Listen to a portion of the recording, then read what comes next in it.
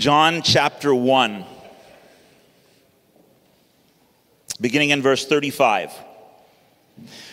The next day, again, John, that is John the Baptist, was standing with two of his disciples, and he looked at Jesus as he walked by and said, "Behold, the Lamb of God." The two disciples heard him say this, and they followed Jesus. Jesus turned and saw them following him and said to them, "What are you seeking?" And they said to him, "Rabbi," which means teacher, "where are you staying?" Or "Where are you abiding?" He said to them, "Come, and you will see." So they came and saw where he was staying, and they stayed with him that day, for it was about the 10th hour. It was late. About a month ago, I had the joy of going to Anonymous Theater in Portland. You guys know about this? Anonymous Theater. Apparently, it's all the rage. I'd never heard of it until I heard of it, and they hold it annually. It's just a one-night show that happens at Portland Center Stage. And it just so happened that literally one of my favorite actors on the planet had a part in Anonymous Theater. And the way it works, and trust me, I'm going to tie this in a second. The way it works is all of the actors who've been cast in this play, it was a musical, The Pirates of Penzance in this case, no one knows who their fellow actors are.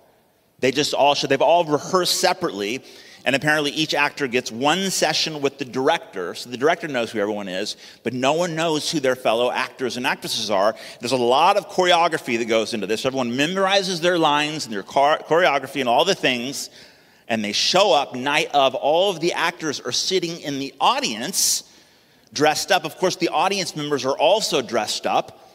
I went as a pirate. Everyone looked like a pirate. And the play begins. And you don't know who's actually in the play until they stand up and belt out their first line and then make their way to the stage, and that's how it starts. Isn't that wild? And you can feel the energy in the room. When you get there, you're just kind of looking around. I was with Shirley, and she's like, I bet that person's in. I'm like, no, it's too obvious. And you're kind of looking around. And of course, we saw our friend who was in the production. We're like, oh, yeah, we know that one. This is John's. The very first words out of the mouth of Jesus, according to the Gospel of John. What are you seeking? What do you desire? Or what are you looking for? This is significant. This is where, of all of the places the gospel writer could begin, this is it. These are the very first words to come out of the mouth of Jesus, according to the story, as John remembers it and writes it down. The gospel according to Luke actually has a very similar starting point. What are the very first words of Jesus recorded in the gospel according to Luke? Well, it's actually young boy Jesus. He's gone missing, and his parents have to go find him because he was left behind at the festival. When they finally locate him, the very first words out of Jesus' mouth are, "Why were you looking for me?" What are we looking for this morning? Presumably, if you go to church on a Sunday morning, you might be looking for something to do with Jesus. Or not. I don't know. I don't know where you're coming from. But it would be a safe assumption. A good assumption. What are you seeking? They tell him, and then Jesus replies by commanding them, "Come and see." You want to know where I'm abiding? Come. Which I love. Jesus doesn't just give them like a theological breakdown of like where he's quote unquote abiding. He says, oh, you want to know? Then come. Come and see. Taste and see, as it were. Come and experience truth and grace for yourself in a very personal fashion. And so he invites them not just to understand something about who he is or what they think they're looking for, but he invites them to walk with him. They end up spending the night with Jesus. And if that's not an exciting invitation, I don't know what is. At the beginning of the Christian journey, a question and a command. What are you looking for? Come and see. Come and see. Jesus said in Matthew 11, verse 28, "Come to me, all who labor and are heavy laden, and I will give you rest. You will find rest for your souls." Come and receive from Jesus what your inner being most truly desires. This morning we're going to talk about receiving from Jesus. What are you looking for? Come and receive. This is part 4 of the teaching series we've been in for the last month or so.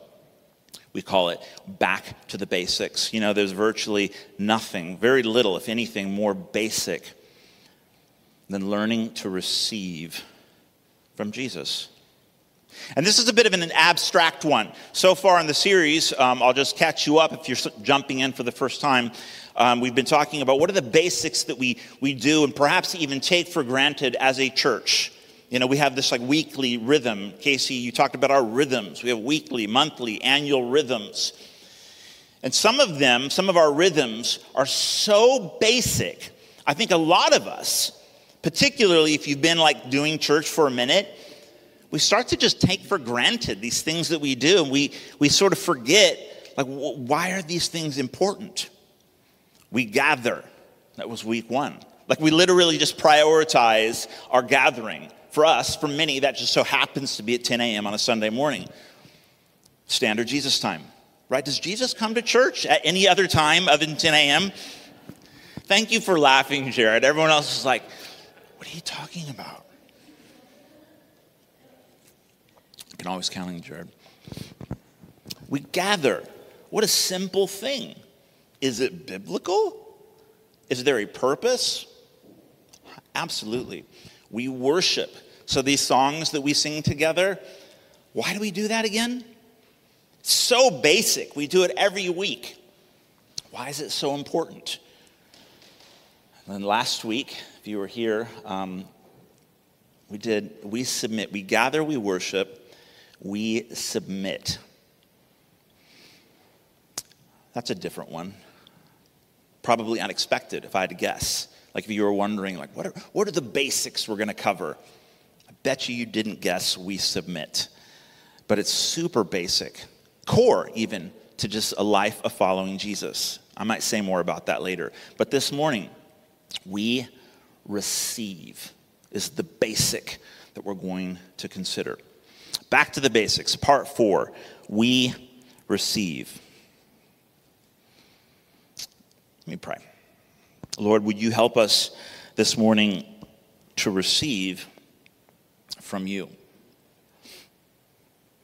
Ultimately, we are here not to hear song sung or preacher preach. Lord, we're here to meet with you. And I pray that through my message, the words that I prepared, your voice would resound.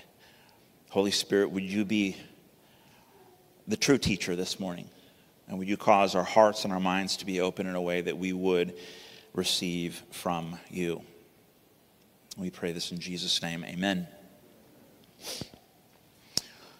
Acts chapter 2 is our anchor verse. It says, the disciples, day by day, were together attending the temple and breaking bread in their homes, and they received their food with glad and generous hearts. So this is just another element of that sort of example of the first century church. There was a few things that they did. They kind of presented us with a pattern, if you will.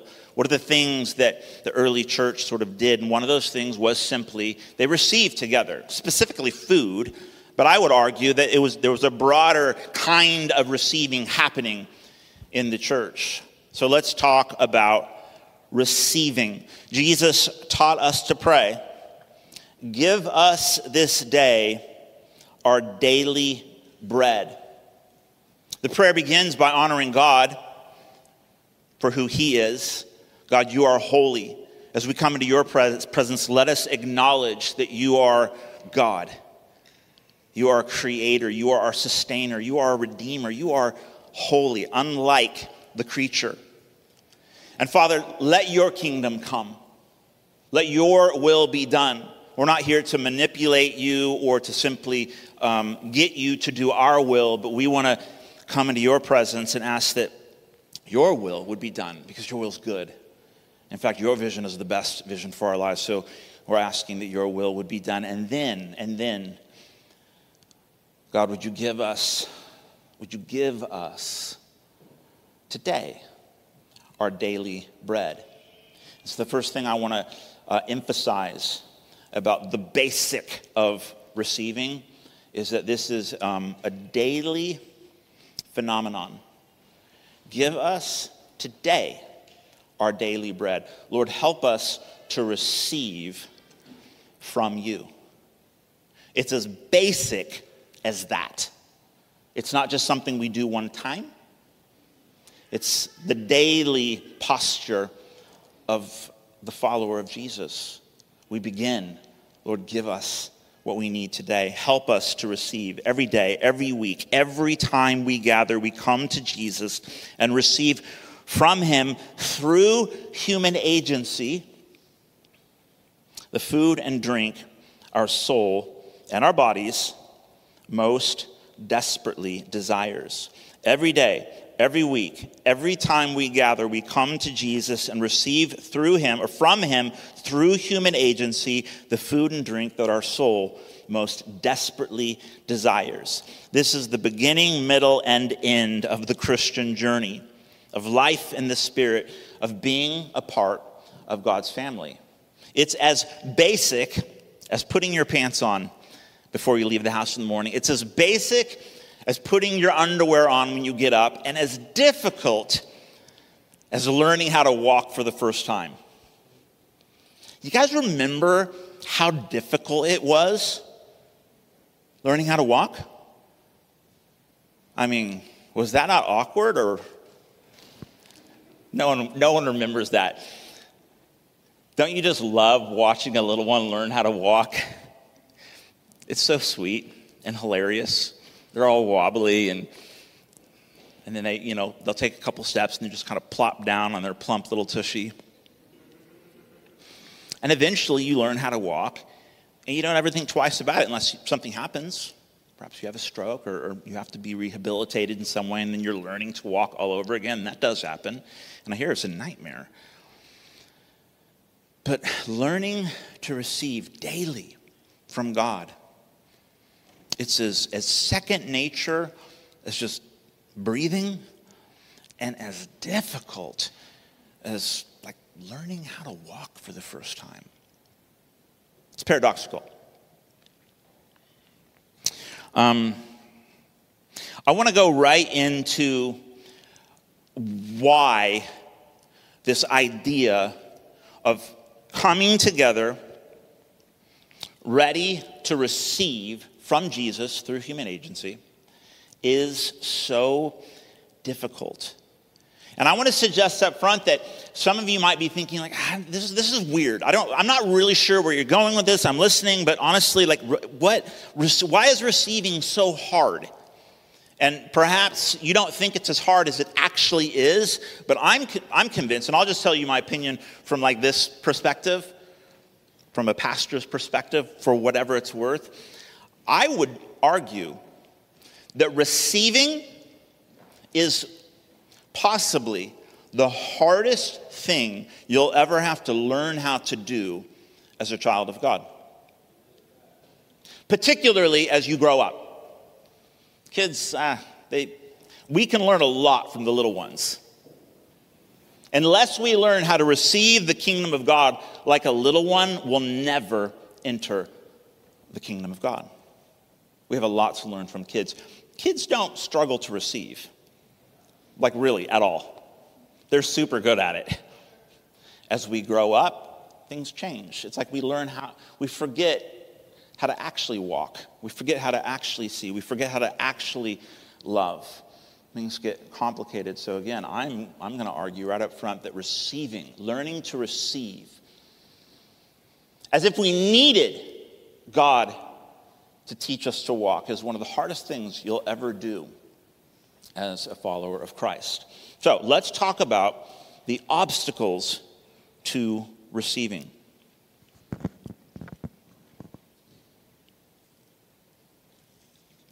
I just referenced this out of Mark chapter 10. Jesus said, "Truly I tell you, anyone who will not receive the kingdom of God like a child will never enter it." Kids don't have a problem receiving gifts because kids, they're relatively unaware of the power dynamics around them. For them, it's life. It's breathing air. Everyone's big and they're little. Everyone's strong and they're weak.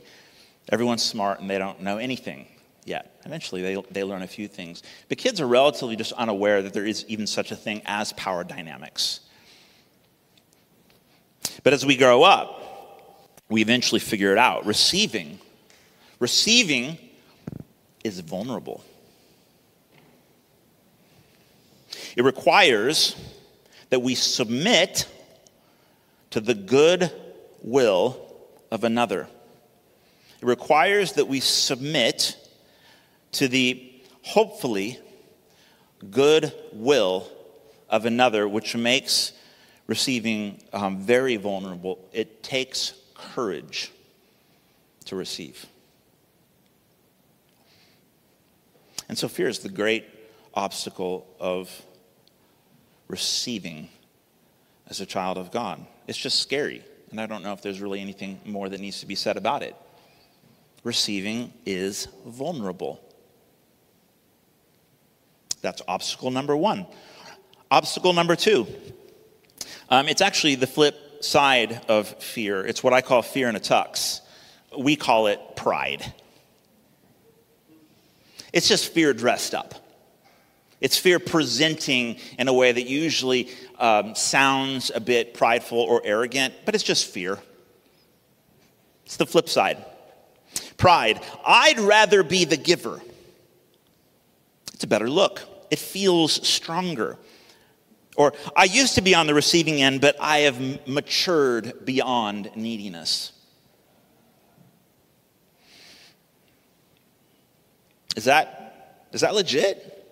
I've matured beyond neediness. I'd like to think it's true. It says in Galatians chapter 3. Let me ask you only this. Did you receive the Spirit by works of the law or by hearing with faith? Are you so foolish? Having begun by the Spirit, are you now being perfected by the flesh? The flesh not referring to our physical bodies, which are gifts from God, but that part of our being that opposes the Spirit, that opposes trusting God, putting our faith in Jesus. Did you begin by receiving the gift of the Spirit only then to finish or be perfected through like, okay, I got this now. I'm strong now. I'm mature now. I'm knowledgeable now. I've graduated now, so I don't need to continue being on the receiving end. I've received, thank you, and now I'm in the position to be the giver, the primary giver. And Paul's argument, there's obviously quite a bit of context here, but for the sake of this topic, Paul's argument is you don't ever graduate from the position of receiver. You begin, it's the beginning, middle, and end of the Christian journey. In fact, true Christian maturity isn't that I've now somehow excelled beyond my need for God's strength, for God's grace. The truly mature Christian is only becoming increasingly aware of his or her need for it.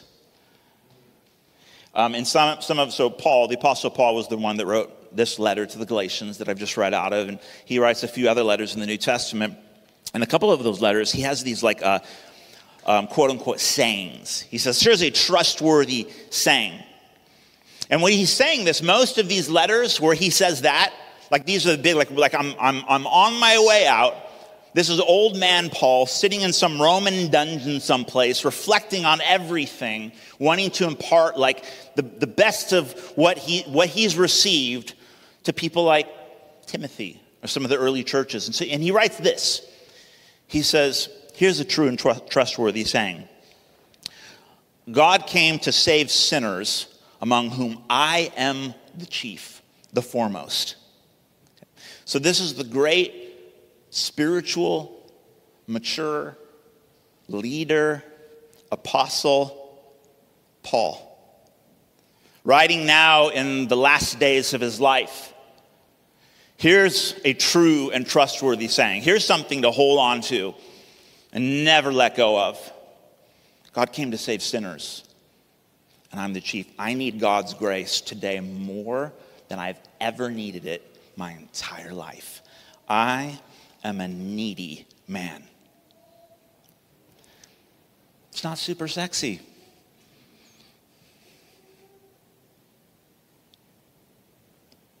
I'd rather be the giver. It's a better look. It feels more in control. It feels stronger. I used to be on the receiving end, but I've matured beyond neediness. We don't ever graduate from needing to receive from Jesus. Here's a true and trustworthy saying. Here's something to write down. Seriously, you can write this down. Abba must never become Fred. Here's what I mean by that. Abba is the sort of, it's the term that Jesus used to refer to his father, God, Abba. It's an Aramaic word that apparently translates to like daddy. This is a very sort of intimate term of affection, daddy. Not sir, but daddy. My dad's name is Fred. No matter how big I get, Papa never becomes Fred. Papa is and must always remain Papa. He's my daddy. No matter how big we get, we must never begin to think of God as like anything other than our daddy. The one to whom we go when we need strength, wisdom. Abba. Abba must never become Fred. What's your dad's name? You can write down your dad's name rather than Fred.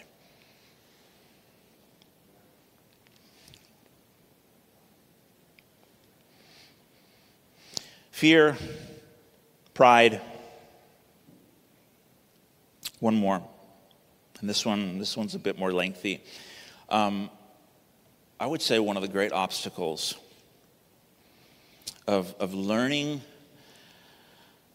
the lifestyle of receiving from God, particularly as we gather.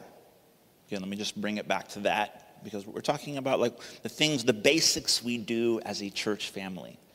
We gather, we worship, we submit to one another, and we receive.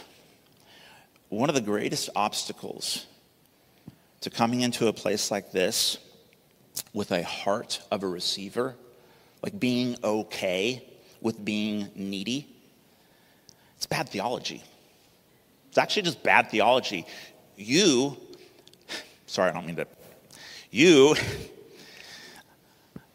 misunderstand the heart of God. And it makes it very hard for you to receive like a child. Through human agency, I would add. You misunderstand who our Father is. Somehow along the way, you've picked up some really bad theology. We all have, let's face it. There's just too much of it out there. What am I talking about? Three kinds.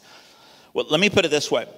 what kind of gift giver is God? So when we talk about God being the gift giver, and if for me, I don't ever graduate from being on the receiving end, like a child, what kind of gift giver is Abba? What are we talking about? Let's break that down. What kind of gift giver is God? And thus, what kind of receiver does that make you? 3 kinds of givers. I want to talk about the wealthy business partner, the brutal tyrant, and the generous father. Which one do you think God's the most like? Hang in there, I'm going to explain it to you.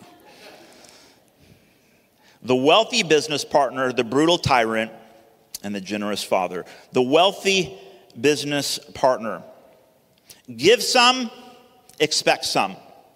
You guys have heard of John 3:16? God so loved the world that he gave his only begotten son. And whosoever invests in the kingdom of God will get something in return. You guys know that one? It's totally not it, right? God so loved the world that he gave a gift to the world, the greatest gift of all. And whosoever believes in Jesus, trusts him. What is that? Believes in Jesus, trusts Jesus, receives the gifts, receives the gift, choosing to believe that the gift giver is good. It's not a trick. It's not a snake. It's not manipulation. It's a good gift. When we begin to view God, or we forget that God's that kind of gift giver, we begin to imagine God's more like a wealthy business partner, we begin to sort of approach God and receive from our Father as if like, okay, he's going to give us something and we'll receive that. But then there's there's an expectation that like somehow this is a business transaction. And if I'm going to receive something from him, then there's an expectation that he expects to get a return on his investment. And so that's kind of the world we live in. That's how it works. That's a consumer sort of market. You give something and you get something out. I'm currently doing some work on my finances and thinking about my future, and it's really scary, and it's like grown-up stuff. And I just bought life insurance again for the second time in my life. Because the first time I was like in my 20s, and who thinks about life insurance when they're in their 20s? But now I'm almost 50, and so I'm buying life insurance, and I'm like rethinking like my retirement, and it's really scary. And the idea is that you invest hoping that you'll get something back, and that's how our world works for the most part. But is God a wealthy business partner?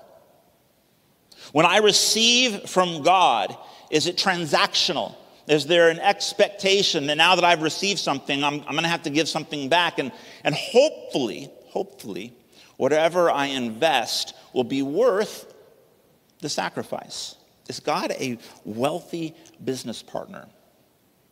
Does God expect a return on his quote-unquote investment? Now, that's a tricky question. Does God expect something from me? Yes. 100%. Does God expect me to obey him? Mm-hmm. Of course. If I have received the love of Jesus, then the expectation is I will obey him. And Jesus said it explicitly. If I truly love him, then I will obey him. And presumably if I love him, it's because I've first been loved. So yes, God expects me to do something with the love that he's given me. I would go even further and say, just by like definition, love is inherently reciprocal. If you receive a good gift from someone, it would compel you to do something good with it.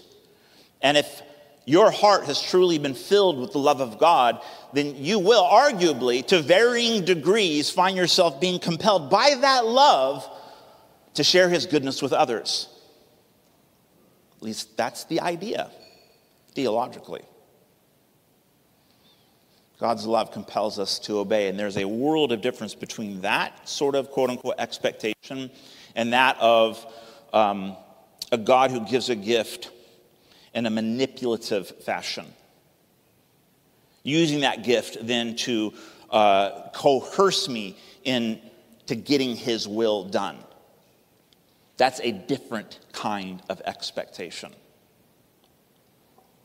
God's not a wealthy business partner. The wealthy business partner, God, will end up making you into an entitled consumer.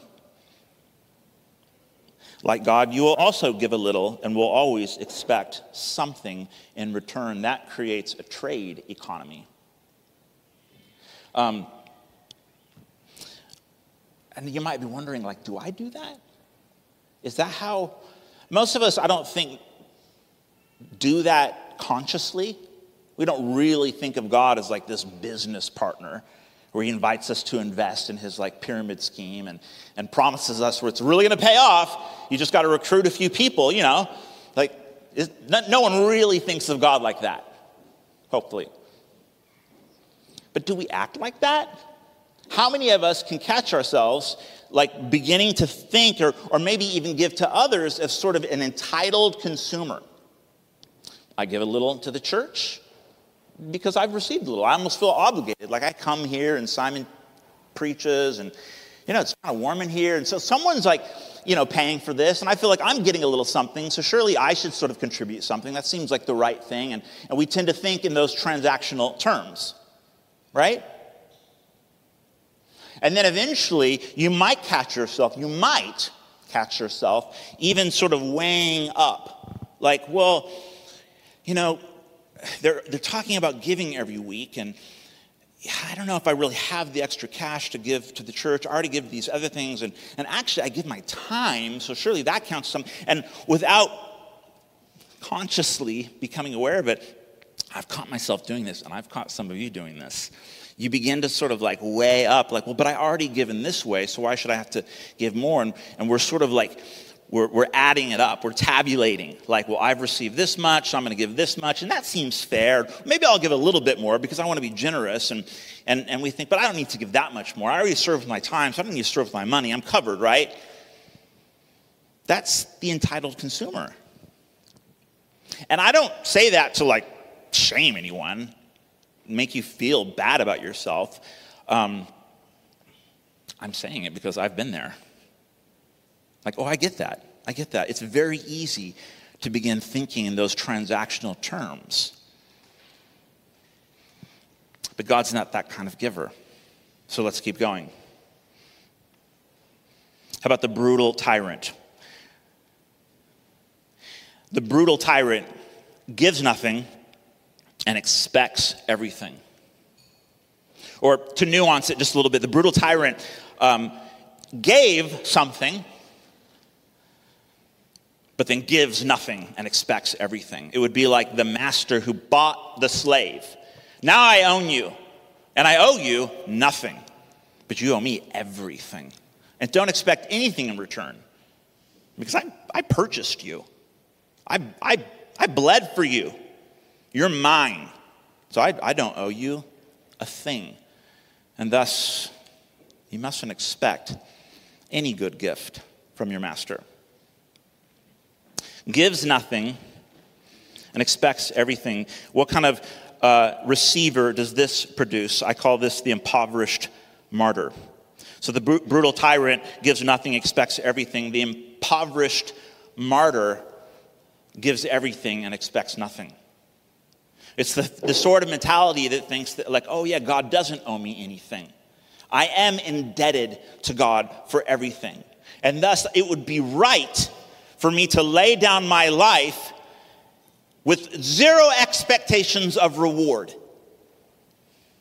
Right? God gave everything for me, so it seems like a virtuous attitude that I would lay down everything for him, expecting zero in way of reward. But God's not a brutal tyrant.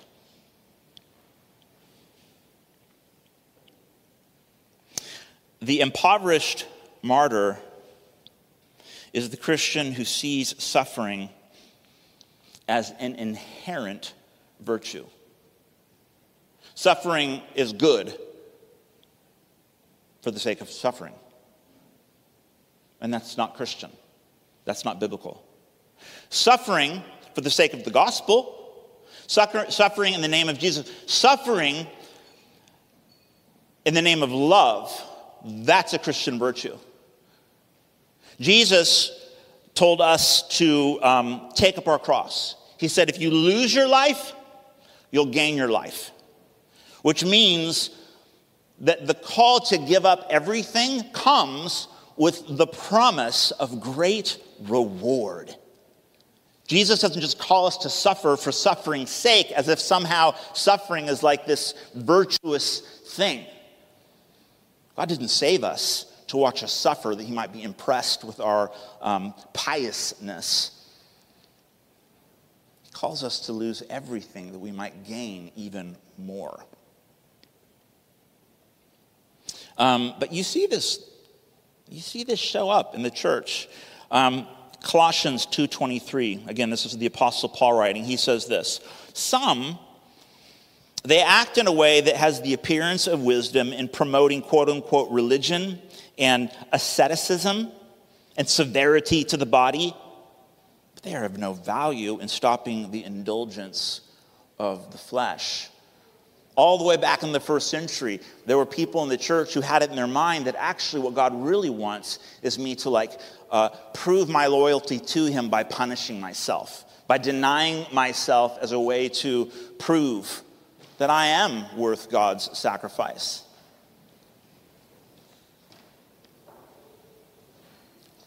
What do you think about that?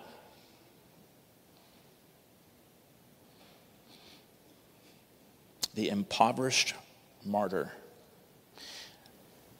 And now, I've qualified it with that word, impoverished, because actually I think martyrs are, apparently there's still Christian martyrs all over the world today. People dying for their faith, like losing their lives, or the lives of their loved ones or property, because they refuse to deny Jesus.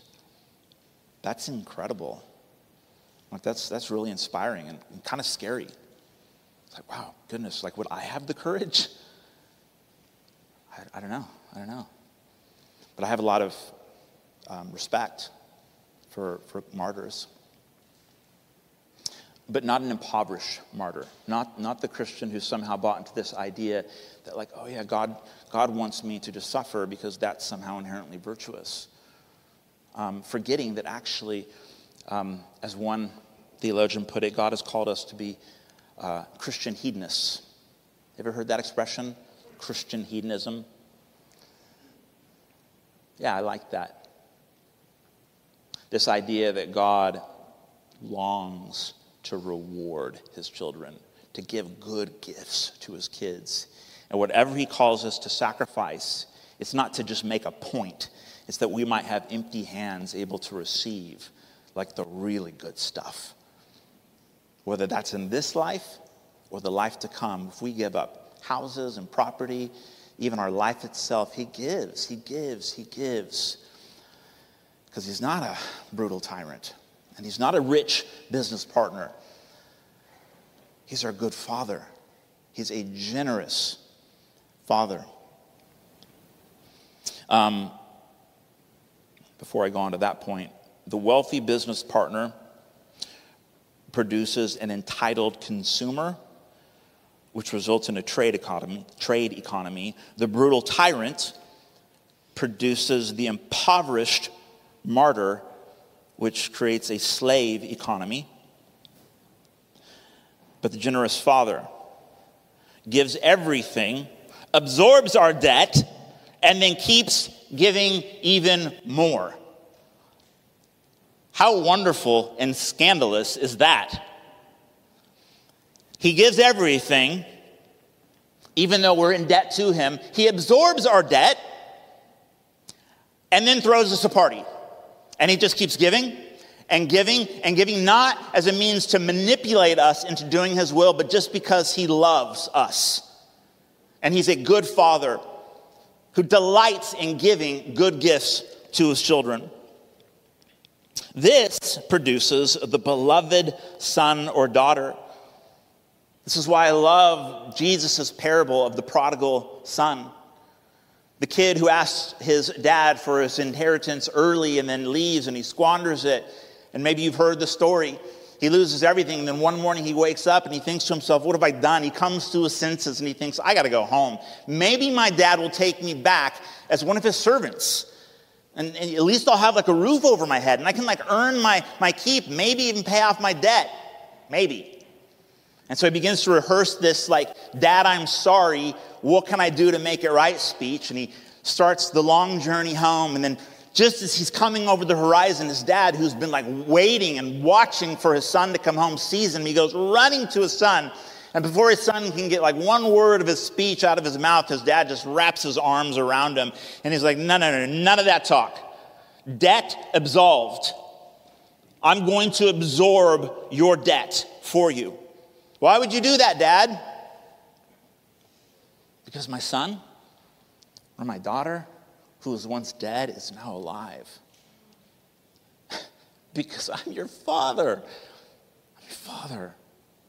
Why do I love you? I don't know. You're a pain in the butt. You cost me a lot, a whole lot. And I love you, and I would do it over and over and over and over.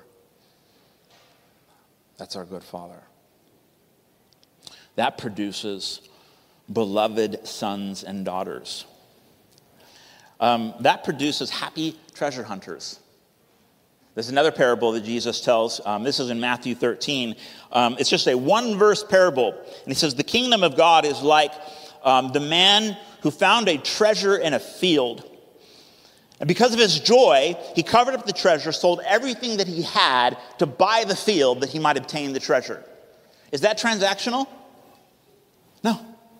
That's a happy treasure hunter. For his joy, he said, you know what? I'm going to give up everything that I might gain something even more. That's not a transaction. That's not a sacrifice. That's a revelation that God is offering me what I'm truly looking for. The deepest desire of my soul is what God wants to give me. Only before I can receive it, I've got to empty my hands. And in retrospect, the sacrifice that I thought I was making really pales in comparison to the gift God is offering me. It's not a transaction. It's just simply like, okay, man, God wants to give me this gift, but I have a pocket full of rocks and dirt, faux diamonds, and he's trying to give me the true treasure. Which, by the way, in that parable, who's the treasure? The gift giver becomes the gift itself. God offers us him. And that's what I call a freedom economy. It sets us free. It makes sacrifice into acts of love and worship and joy. That's the kind of receiving that God is asking us to embrace.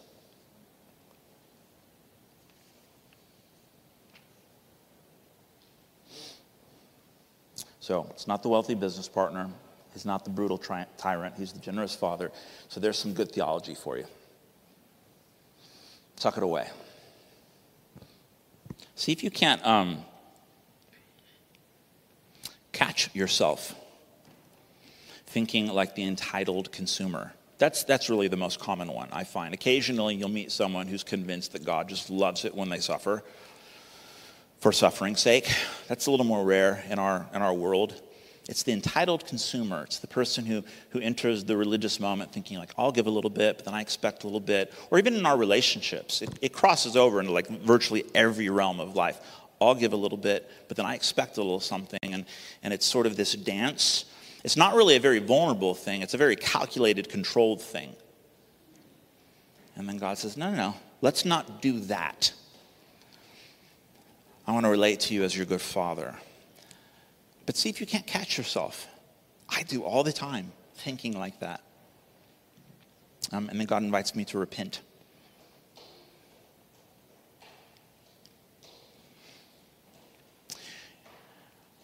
So, invitations for growth. How can we get better at this? When you come into this place, we gather, we worship, we submit to one another, and then we receive.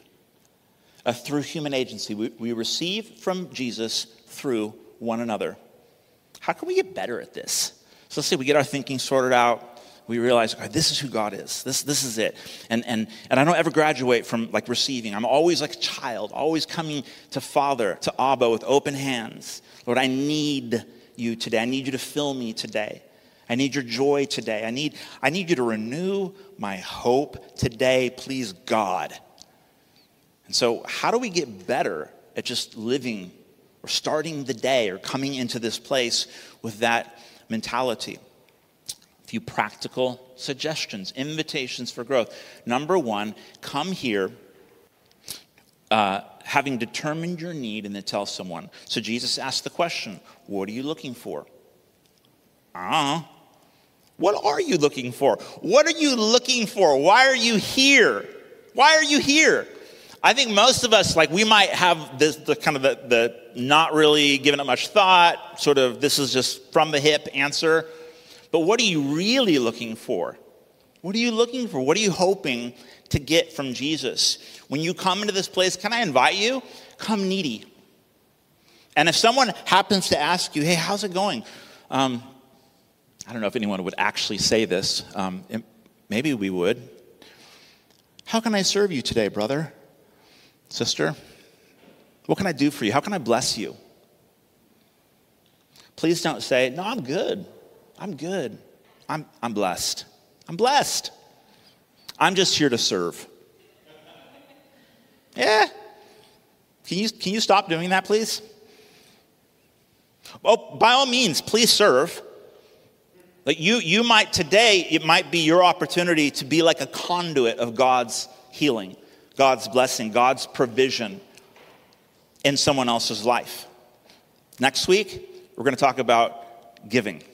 So first we talk about receiving, then we talk about giving. Ben's going to preach next week. I'm going to be in South Africa. What is your need? Be prepared to tell someone. I encourage you to be a needy person and share those needs with others. Think about it. Number two, there's three of them. Number two, see your need as an opportunity for another to fulfill their need to give love. That is good. Thank you. See your need as an opportunity for another to fulfill their need to give love. Because how many of you in here, you're like, dude, I've got so much to offer. Like, I want so badly to just like give my affection to another human being. Like, that is my deepest longing. My heartfelt desire is to actually share some of this like love. I got all bottled up, and I would just be such a great spouse to someone. I could be a good friend if someone would give me a chance. I would love to be a parent. I just want to give love. That's a God attribute. You could be someone's opportunity to give love and meet their need to do so. And then thirdly, be prepared to receive the imperfect offering. Because here's the deal about receiving from God through human agency. God likes to put his power in what the Bible describes as clay jars, earthen vessels, crackpots. That's us. Look around. Look around. That same person that you said, you look good, look him in the eye and say, man, you are a wreck. You got a lot of work to do. That's us. That's us. Learn to cherish the imperfect gift. There's very few things more heartbreaking in a church family when I see this. I'm sure we all see it. I see it as a pastor, someone who says, like, for example, someone will come into this space and their real need is to be seen. They're looking for intimacy. Could be romantic intimacy. It could just be like friendship. Just friendship. And then they're hoping that maybe it'll happen here. And they come in, they sit down, maybe they have a couple interactions, they drink their coffee, and there's a bit of chit-chat. And it's all relatively superficial because, I mean, what can you expect? It's like an hour on a Sunday morning at 10 a.m. It's not going to get too deep. It could. But usually that happens at Ecclesia during the week. But you come into this place, and like the need's there. I'm looking for friendship. And then along comes, who can I pick on? Along comes Simon, Dr. Simon Bardoni. And I recognize your need. And I'm like, I'll be your friend. And I'll try so hard. I'll give you everything that I've got. I'll give you my time. I'll give you my affection. Whatever. I'll listen to you. And I'll try so hard to be your friend. And you know how many times I've been told in so many words, you're a crap friend. I'm going to go look elsewhere. And we do that to each other. Cherish the imperfect gift. Understand that God pours his love out through earthen vessels. And what you're hoping for in friendship may come through someone or some means that looks nothing like your ideal version. But God is so good. Forget your ideal version. Forget my ideal version. What is that anyway? What is that? You don't want to be my friend. I could point to 12 other people in this room.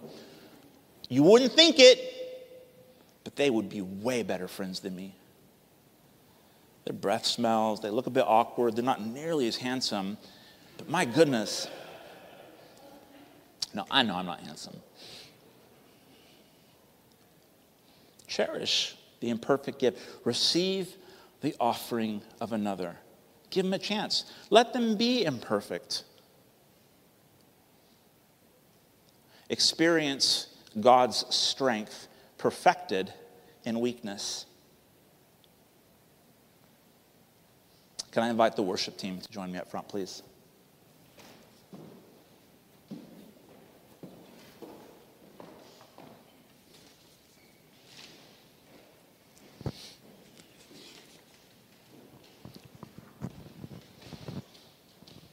As always, we're going to have a time where we sing songs of worship. As we do that, we're going to receive communion.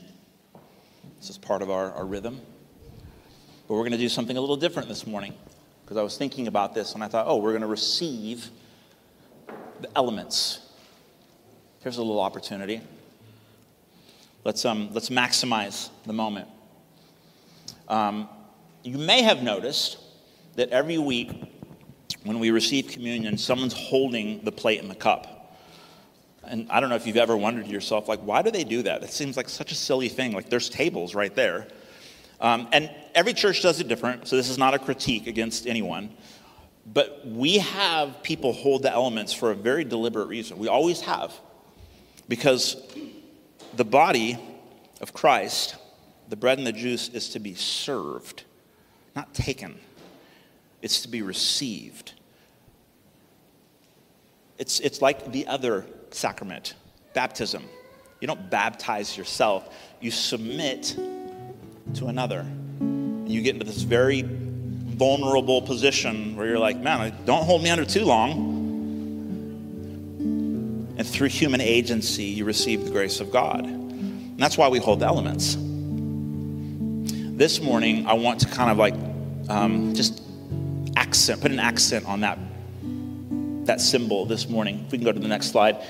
If you're serving communion this morning, and we need to like figure that out like right now. Like, yep. Normally we're more organized than this. I promise. Go ahead. Yeah.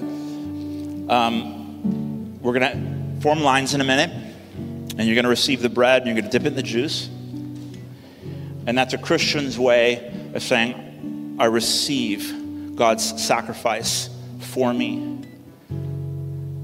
God gave the life of his son as a sacrifice for me that I might be forgiven. He absorbed my debt through his death.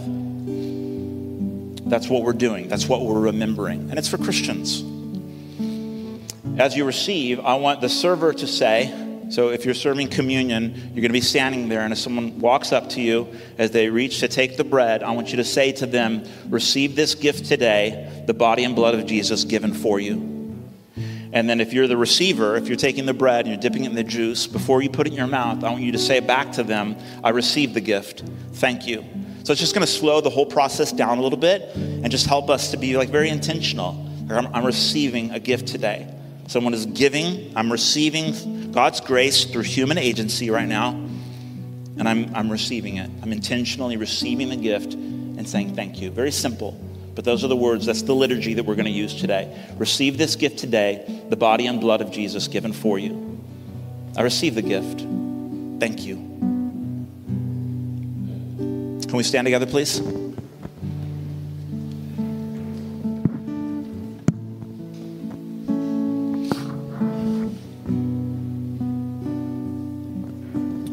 Good Father, thank you for just how good you are. You don't invite us into a business partnership. You don't manipulate us or coerce us into submission. But you come to us inviting us to receive your love and to even partner with you in labor as beloved sons and daughters. I pray that this morning you would help us to receive from you afresh. You know our needs. You know our pain. You know our fear. You know our hopes. Would you help us to trust you again this morning, Jesus? Would you help us to receive from you our daily bread? Rest for our souls.